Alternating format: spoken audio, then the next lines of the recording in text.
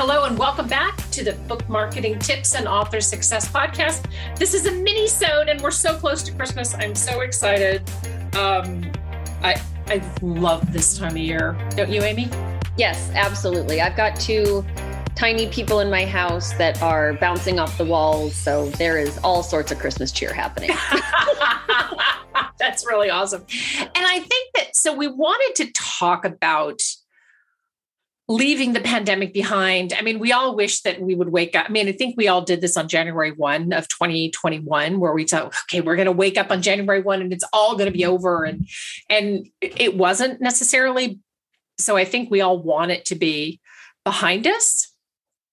But what we're talking about today specifically is looking at this from and through the lens of publishing. And Amy, do you want to elaborate a little bit more on that? Because I know we talked about different things that impact what we see in terms of what authors are writing about, like major changes and pop culture stuff.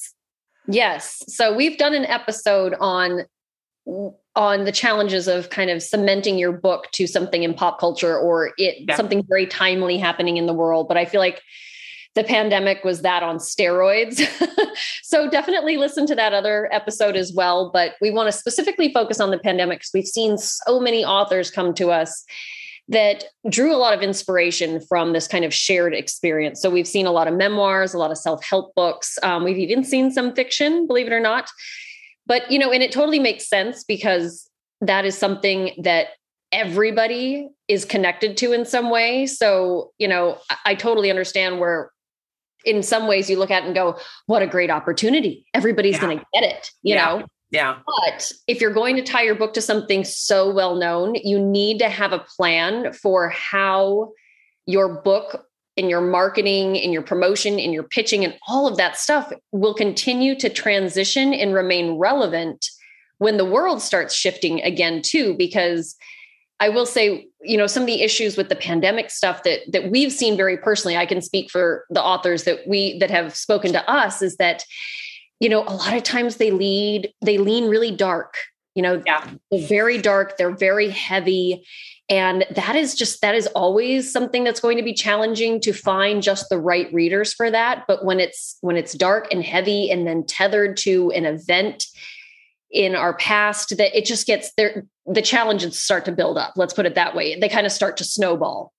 Right, exactly. And I think that there's a difference between anchoring your promotion or a book idea to something that's in pop culture, right? So for example, when Prince died, there were a lot of books that appeared on, in BookBub ads and on Amazon that were related to his life, which I totally get.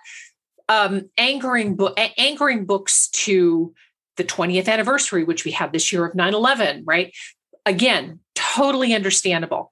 But I can remember when 9/11 happened, there was a movie, and Amy, I recommended it to you. There was a movie, and now I'm not going to think of the title, but it had Nicolas Cage in it.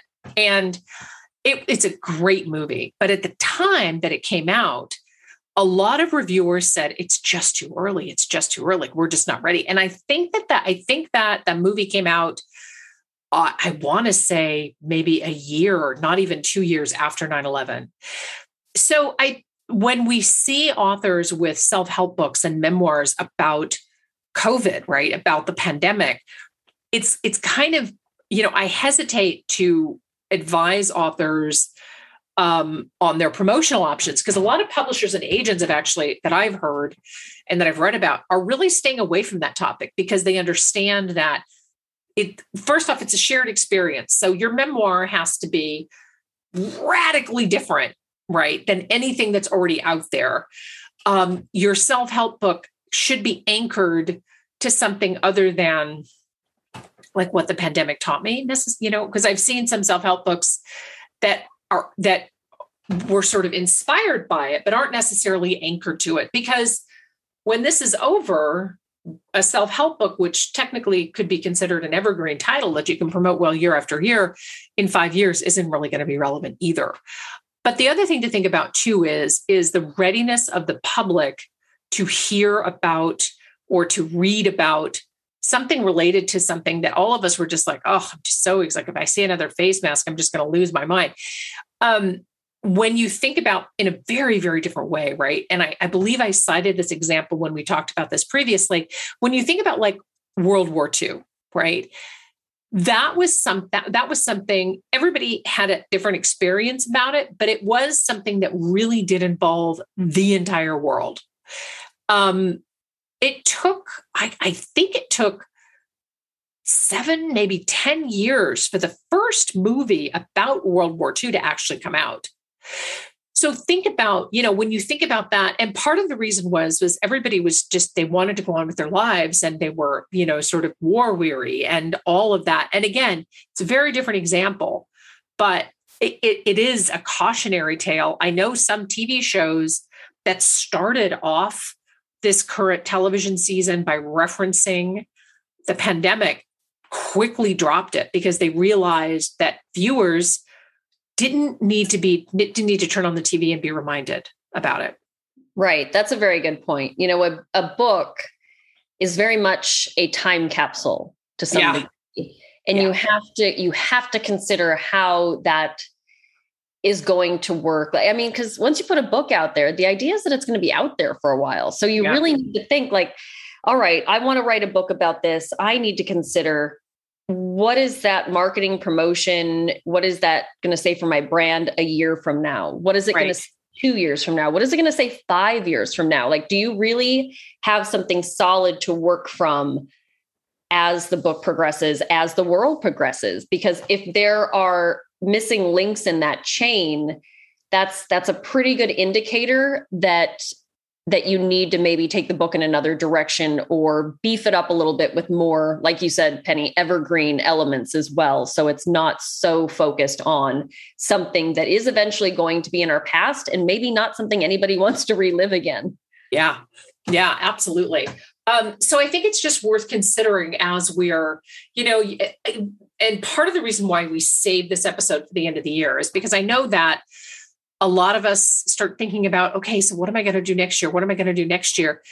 Give some serious thought to, if you were thinking about writing a self-help book, and I don't mean to be, I'm not trying to be a buzzkill over here, but just give it some more thought and ask around and talk to some, if you have access to some publishing people, talk to them and see what they think about the current climate. Because I know that most publishers are not really taking pandemic focused books because there isn't a buying market for it. So really, at the end of the day, and this is true for anything, make sure that there's a buying market for something that you're putting out there.